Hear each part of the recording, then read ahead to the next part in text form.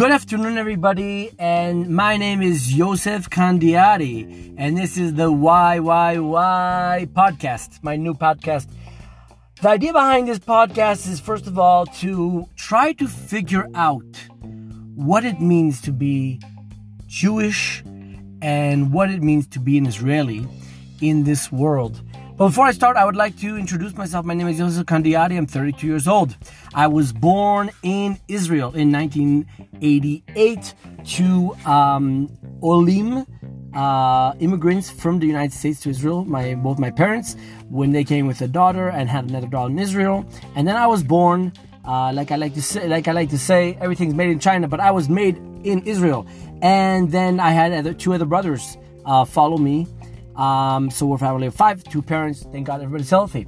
Then I lived in Jerusalem for the first few years. Moved to my parents moved to Beit Shemesh, and for some unknown reason took me with them when I was 6 years old. And I lived in Beit Shemesh for a while, studied in school there, and I moved on to high school in Efrat in Gush Etzion. After that, I went to Yeshiva in Otniel for 5 years of a Hesder program, it's called, where I did approximately 2 years in the military, in the IDF, as a tank commander. And I did a few more years studying in Yeshiva. After that, I went to study in the Hebrew University, where I studied political science, sociology, and anthropology. And after I was done with that, there was a lot of things I was doing during that time. I worked with the Ministry of Transportation, Minister Israel Katz. We will talk a lot about that time and all the other times I spent in other places. And after that, I started a program for culture in Jerusalem. Worked in the Jerusalem municipality. And after that, I worked as the CEO of the First Station in Jerusalem, a hopping and popping place. One of the highlights of Jerusalem, where if you've ever been here, you've probably been there. It was an old train station converted into a place of culture and food. Amazing place. And when I was done with that, after 3.5 years, I went to work as a director in Stand With Us in the United States. Guess what? A couple of weeks ago, moved back to Israel. And now I'm back in Israel. And I decided that I want to make a podcast. Why? Because I've learned a lot in the States and I've learned a lot in Israel. And I like to connect those worlds. As a citizen of Israel and a citizen of the United States, there's a lot to learn from one another, but there's also a lot to learn about our role as Jews in the world.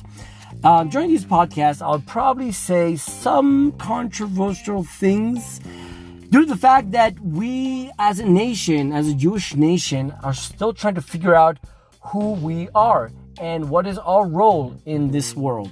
Some of us know, some of us are obvious about what we are, what is our purpose, and some of us are still trying to figure it out. And I believe that the best of us are still trying to figure it out, not because I'm the best of us, but because I think that as long as you're trying to figure out the world, you're going to try to make it better, and you're going to try to improve yourself.